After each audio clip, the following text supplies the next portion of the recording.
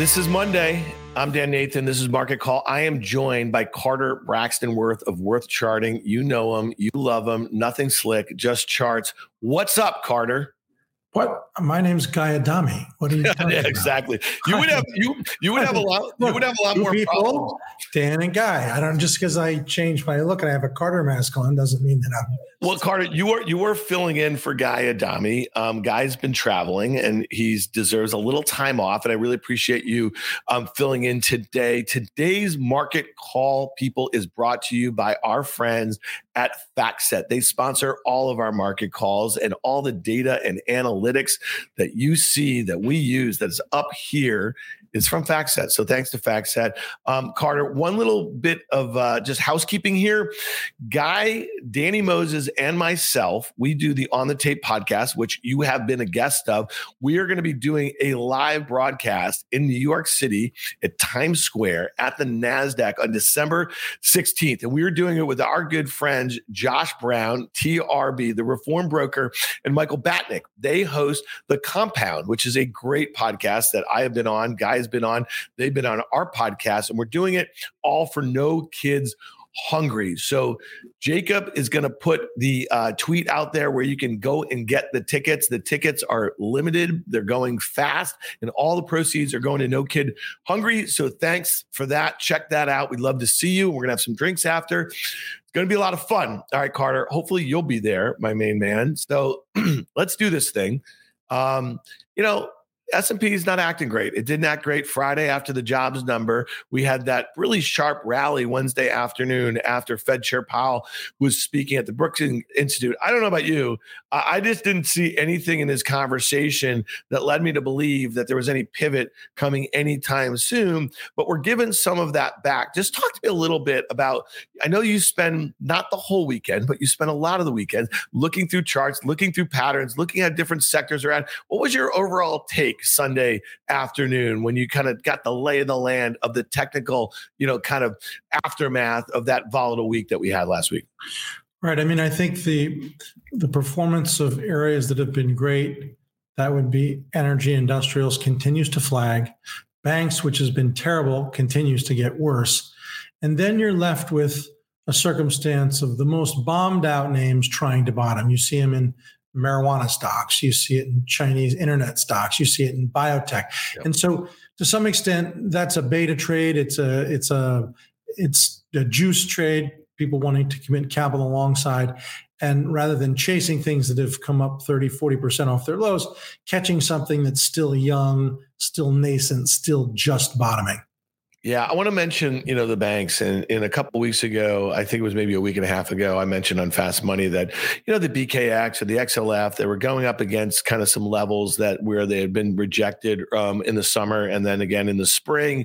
And I thought, like, from a technical standpoint, if the market's going to be okay, then the banks should break out. They led to the downside for the better part of the first half of the year. They've had these massive rallies since they reported Q3 earnings. You had a note out last week on the BKX saying to sell it and then sell it again. You did not like what you were seeing technically. And I would also mention, I think I mentioned this last week on Market Call, my friend Doug Cass over there at Seabreeze, who there's very few people who know bank stocks as well as he does from a fundamental standpoint. He also doesn't like them. And he was mentioning this to me on chat earlier today, that interest rates over the last 2 days have begun to head up, providing an increasingly attractive alternative to equities. The 210 spread is widening further, suggesting a rising possibility of a recession. High frequency economic indicators indicate that, led by housing construction, the global economy is deteriorating. He also highlights the fact that, listen, when bank stocks are leading to the downside, it's usually a bad sign for the broad market.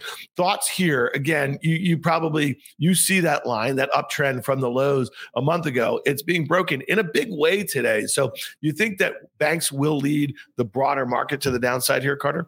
Right. So the banks have the same low, essentially, as the general equity market. But that chart that we're looking at, which is an absolute chart, if you look at relative performance to not the market and it's poor, but to its actual sector, that chart is making literally shocking plunging lows. Yep. 1 year, 5 year, 10-year, 20-year lows. So looking at banks, and this is obviously dominated by JP Morgan, Wells, Bank of America, Citi, if you look at an aggregate like that, which is what KBW Bank captures, and you juxtapose that against all financials, which is now against Morgan Stanley and Goldman Sachs, Allstate and Prudential, MetLife and Bank of New York and Schwab, the banks are showing all the things that one doesn't want to see if one is long. Yeah, poor performance, poor absolute performance, can't get above trend. It's just bad. And they're getting murdered today. And that was the story of the first half of this year, and which was one of the reasons that gave me confidence in shorting some of those bear market rallies, because banks led to the downside. So to your point today, with JP down 2.5%, Wells, Bank of America, and Citi all down more than 3%, that should give you more confidence that, and you made this point, we're going to look at the S&P chart in a minute, but look where the S&P stopped last week on that news. And again, that felt really algo-driven Wednesday afternoon. But real quickly, there's two prominent strategists, and they're both friends, and I like them both, and they both have two very different views. Tom Lee over at Fundstrat, he's saying that we could explode out of this downtrend that's been in place in the S&P 500 from the start of this year, and we could get to 4,400, 4,500. He also asked the question, why has the U.S. from a peak to trough basis acted worse at its lows? It was down 28% versus, let's say, China or Europe, that sort of thing. Now, the easy answer to me on that, Carter, is that our rates went up quicker. Okay. Our dollar, our US dollar, the currency went up quicker. And that's been a hard thing for our US multinationals to kind of deal with a little bit. And then on the flip side, Mike Wilson over at Morgan Stanley, who about a month and change ago called for a tactical bull run. He has been very bearish. He's been leading most strategists to the downside. He got his 15%. Now he's saying to go the other way. Thoughts here? Because Mike Wilson thinks that on the downside, we could see at some point in the first half of the year, maybe 3,300, where Tom Lee is saying we could be at 4,500 by the end of this year, and we have less than a month. Well, independent of the basis for the judgments, the key difference is that the bull judgment is making the case that we have an interruption in the sequence, because as of now, the sequence is very clear. Yeah. We have a consecutive series of lower highs and lower lows, right? So we know that the June low was exceeded downside with the October low, and we know this rally right now has not been able to get back above the August high. So the bull case there is that somehow the sequence will be broken, which is going against the facts as we know it. The facts as we know it are the sequence is intact, and that the counter trend rally, as impressive as it might be or has been, is simply just that, a counter trend rally that gets resolved by lower prices and a continuation of the sequence. So forget the individuals. One is going with precedent. One's going with what we've seen so far all along, the bear case. The bull case is calling for an interruption of the sequence that's been very well defined. Yeah, and I guess we've talked about this a little bit. I mean, when you look at this S&P chart here, I mean, it's grinding up into that little kind of pennant or whatever you want to call it. It's contending with that moving average, whether you use the 150 and we have the 200 deal. It's going to break one way or another. I guess the issue that you'd have to ask yourself is like, what would be the cause to the upside? Is there going to be a dramatic Fed pivot? I don't think so. I think what I took away from Fed Chair's comments on Wednesday was that they're going to stay the course and they're going to continue to tighten. They may not tighten at the pace in which they have over the last 4 meetings, but that with quantitative tightening is going to work its way into the economy. They still want it to slow. So I just don't know how the S&P breaks out meaningfully above that. And then if you look at the 5-year chart of the S&P, Carter, I mean, let me ask you this. You've looked at millions and millions of charts over decades here. Look at, just like on a 5-year basis, okay? Like, look at how precise, as you've been pointing out for months and months and months, right? The resistance has been there. And then to the downside, I draw that little support channel that brings us back to the pre-pandemic highs in February 2020. I mean, like, how often do you see a chart like this that is in such an inflection point? Well, again, independent of the green lines, right? Which, obviously you're connecting the lows of October with a point in the past. But when you get down a certain amount, and that's all that it is, think about on the low, the S&P was down 27%. Yeah. Well, in other bear markets where it was down 50, at some point it was down 27, and you get counter trend rallies. So all the world is watching to see whether this is just that or whether it's the beginning of something new. I remain in the camp that it's just that. It's a counter trend rally. But Consensus, let me just say this, is overwhelmingly bullish for at least the month of December. Yeah. And there's a strong case now starting to emerge, not one that I subscribe to, that the lows are in. I will point out one thing, which is sort of interesting. So long as they've been tracked, and while we've had strategists for years, strategists at the beginning or the end of each year before New Year starts put out their price targets, right? It's a Wall Street convention, which is silly. Who the heck knows where you're going to be at 4 p.m., exactly 12 months hence, but they do it because people like it. It makes them feel good. And here's the thing. Strategists have never once predicted a down year for the equity market. Yeah. No one wants to hear that, right? They say, boo, clients don't like that. The bankers don't like that. Get out of here. So they always predict. But guess what? We have a circumstance now that's unprecedented. As of now, right now, and while not all strategists have put in their 2023 price targets, consensus among the 17 strategists that have put their is that the S&P will be at 4,000, which is essentially calling for a flat to down year. That's never happened. And so either there's a lot of wisdom, all these individuals have grown up and gotten wise, or something, it's very unlikely to be what they think. So it's either a big up year or it's lights out. But there's no chance that we're going to somehow settle in at 4,000. That would imply we end up right where we are now, maybe with a lot of volatility. That's just not going to happen. Well, just, and Mike Wilson has actually said that. He was on Fast Money last week and was talking about it. Is like, listen, even if you have a flat, year over year target, it's like the way we get there is going to, he thinks we're going to get there in a harsh way. The other thing I'd say about the targets, John Butters over at Facts said, he's the senior earnings analyst over there. He had a note out on Friday that we highlighted on Thursday, just basically saying over the last 25 years, most S&P strategists overestimate S&P earnings 1 year out by 7%. So again, S&P earnings are still calling for an up year over year in 2023 by maybe 5% is the consensus. And let's just say, that's, basically working his overestimation. You have a down earnings year. I just think if you correlate the down S&P earnings year, you're going to have a lot of volatility to the downside, especially in a market that's only down 15% on the year after being up 28% last year. And real quickly on the length of the bear market, Liz Ann Saunders over at Schwab, she had this tweet out earlier today. She said, feels like a long bear market, but doesn't yet close. It's not yet close to the others. The S&P 500 has gone just over 230 days without returning to its prior high. The streak is not even past one we saw in 2016. If they could throw that chart up, that looks really interesting to me. Again, I think the average bear market during a recessionary environment is maybe like a year or so. Thoughts on that, on duration, Carter? Well, that's it. It's magnitude and duration in all instances. So, for instance, was the wipeout from the 19th of February to the 24th of March, the COVID sell-off, was that a bear market? Well, people would say, of course it was. It was down 35%. Yeah. But it really wasn't, because you didn't have any duration to it. 1987 was a crash associated with computers and triggers. In many ways, that wasn't. A proper bear market is both marked by time and duration, and typically lasting 3 quarters to multiple years. And this one is, again, only about 10 months in the making. Yeah.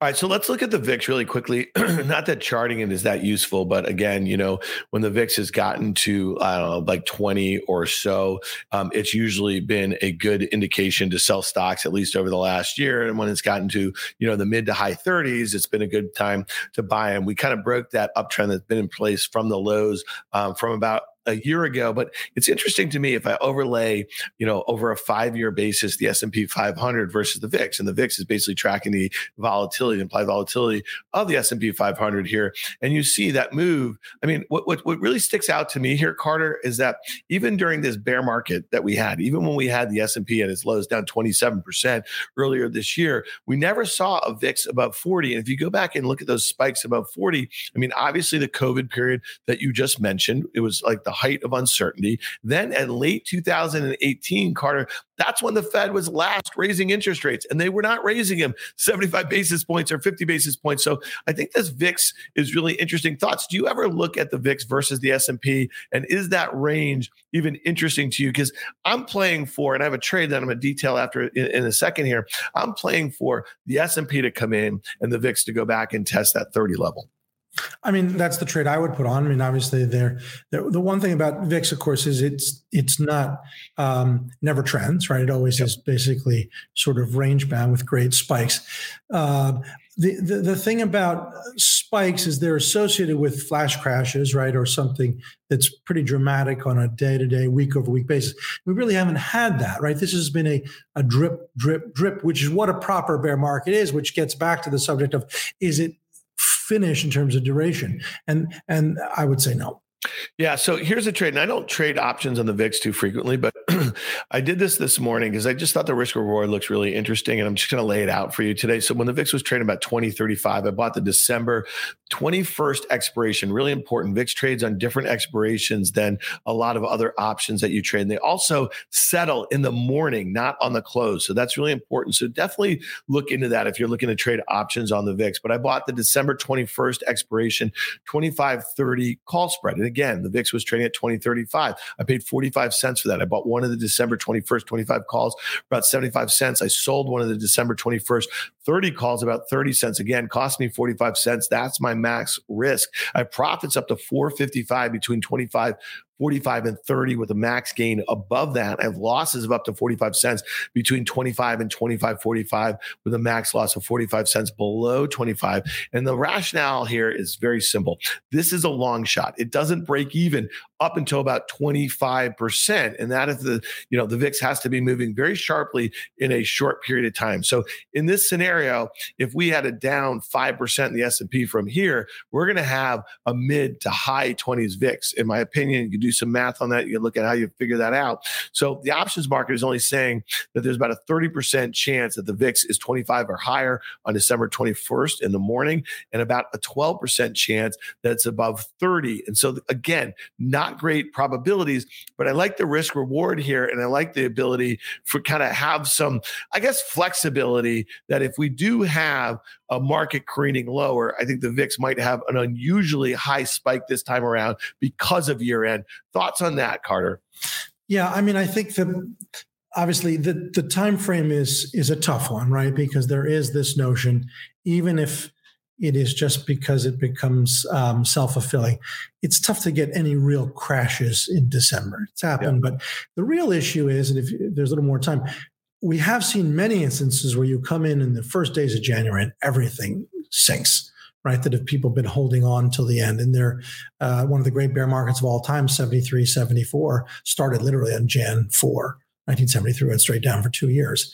And we've seen it this year. This year's peak was Jan 4, and we've gone down. So if one could push this out a little bit, and obviously they'll be more expensive, but my hunch is that the real risk is in January. No, totally. And two things that I'm focused on, the last couple of times that we did have a December to remember, as they might say, it was 2018 when we were raising interest rates. Then we also had some volatility. Remember back in the day when the debt ceiling was a thing? Well, we have a debt ceiling deadline, and we have a lame duck Congress, and we have some people that might want to push it. We also have this Fed meeting, and we're also going to have a lot of inflation data. So to me, I think it was worthy of playing for a 25% bounce just to break even. The risk reward is pretty decent. The probability of that risk reward is not great. I think it's really important to think about those things in that context.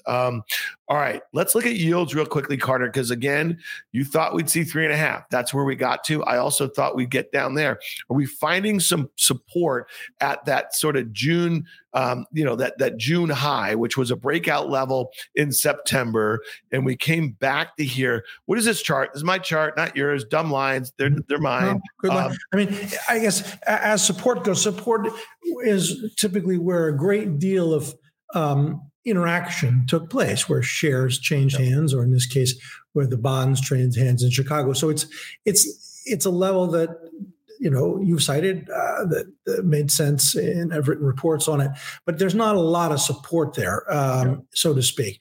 Ultimately, if what we see that's been going on is real, meaning something is changing, right, then it's lower yields and it's lower dollar ultimately, and ultimately lower stocks. Yeah, and that combination, and we've been talking about that a lot. I mean, that is the stagflation play. And so a lot of people think that yields lower is good for stocks, not an environment where, the kind of prices, of goods and services remain elevated, even though they peak. If we have slower growth, right, you're going to have a situation that'll be reflected in the 10-year yield. So I'm still on that. I think we close the year down near that 200-day moving average, near about 3% or so. The last one here on a macro basis before we get to some of the charts that you brought along for some stocks. Let's look at crude oil here, because you see the news overnight. There's been a lot of kind of back and forth between basically what the EU is going to do in these price caps on Russian oil. We see that OPEC is going to continue, with the supply here. Crude just doesn't act well here. And it's obviously, to me, it really feels like it's going to close towards the lows of the year. I have a bearish trade on the XLE. I have a bearish trade on the USO. I feel like I'm pressing it a little bit here. Carter, just thoughts on the 1 year here, because we're kind of contending just a little bit of a support brings us back to the 52-week lows. It really is not in any particular position. And that's we all, I think I'm most guilty is not the word, but most prone of anyone to try to find a level, see a level, draw a line. And they do literally for hours on end. And sometimes it's all forgotten and we crumple it up and put it in the waste paper basket, which is delete all the lines and start over. I think that's what this is. We know that, and this is the irony of it, that recency is a big issue in life and in the markets. When oil spiked from 90 to 130, no less than Jamie Dimon said it will go to 200. Yeah. And Wall Street raised it. And guess what? That's called recency. When it was down here, you started hearing people say 65 and 60. And then the truth is, it's not in any particular position right now. It's just, there it is. Yeah. Okay. And then the other thing I just say, we get tagged. We're always this or always that. It's funny. I had a conversation with Liz Young this morning that's going to drop on our podcast on the tape. And Liz from SoFi, her, love her. Some strategists are a bit more tactical. Others just kind of take a longer term view. And she said that, some of her listeners, viewers, whatever, were hating her on the way up. She remained bearish during this last 15% over the last 5 weeks. Now, again, there's nuance in that, right? And so you've been bearish. You've been bearish on stocks. You've been bearish on yields. You've been bearish on crude. You've been bearish on the dollar. I get the worth charting emails. I see it. I talk to you a couple times a week, but you're also looking for spots to buy things, okay? And we've done a number of segments on Market Call over the last couple of months that you've been calling bearish to bullish reversals, right? And so again, you can have an overall macro view, but you can look for opportunities to take the other side. So talk to me a little bit about why these stocks, they don't have anything in common, right? You know what I mean? You're doing your work, you're looking for the patterns, but is there anything, I'd love for you to walk me through some of them and kind of give a sense. Is there something about the market cap? Is there something about the percentage down or something like that? Or, I'm just curious, to walk us through this bearish to bullish thought process, because this is going to be really important in 2023, where it becomes important to start differentiating stocks from the market to make money in that environment. Sure. Before we look at the charts, the concept of a bearish to bullish reversal, just as the language implies, is it something that's been down and down and down to the right, that's starting to cure and heal and bottom. Some people call them rounding bottoms. I don't think that nomenclature quite covers it because it doesn't talk about the precondition or basis.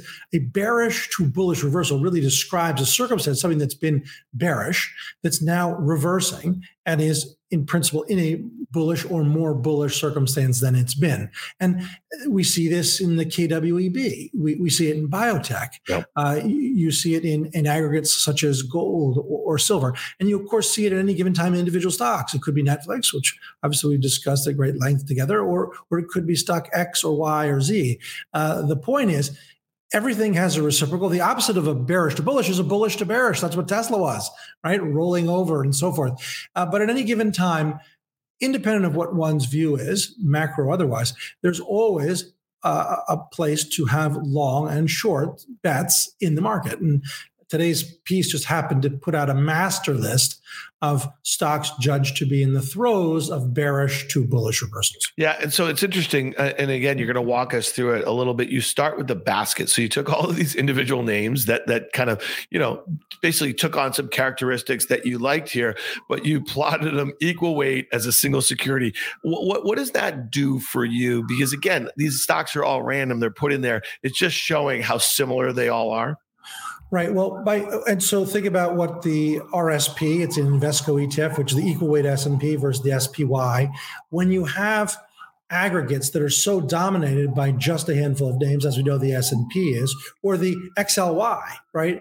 Home Depot and Amazon, right, are 40%, or Tesla, Home Depot, and Amazon, 40% of the XLY. One of the points of having an equal weight aggregate, which is what the determination of pure value is. How is a stock doing relative to all the choices in a certain area of the market? And so what this simple basket is we look through every stock in the Russell 3000, over 400 million market cap, has a certain average daily volume and a certain value traded. Universe is about 1,700 names. And we singled out about 140 judged to be in the throes of bottoming out, bearish to bullish. That's what that chart is. So that's taking all of them. And there are big names in there like Accenture and NVIDIA, and there's small names like Etsy and Pinterest. But that basket, and what's important about it is, notice that it doesn't make the low in October, where the S&P does make the low. Yep. And that's just a 1-year chart. We can do longer term. We might have it here, but there's 2 years and here's 3 years is the next one, even longer. And this is the incredible thing about it. This aggregate almost got all the way back to its COVID low. Yeah. But basing and bottoming. Yeah.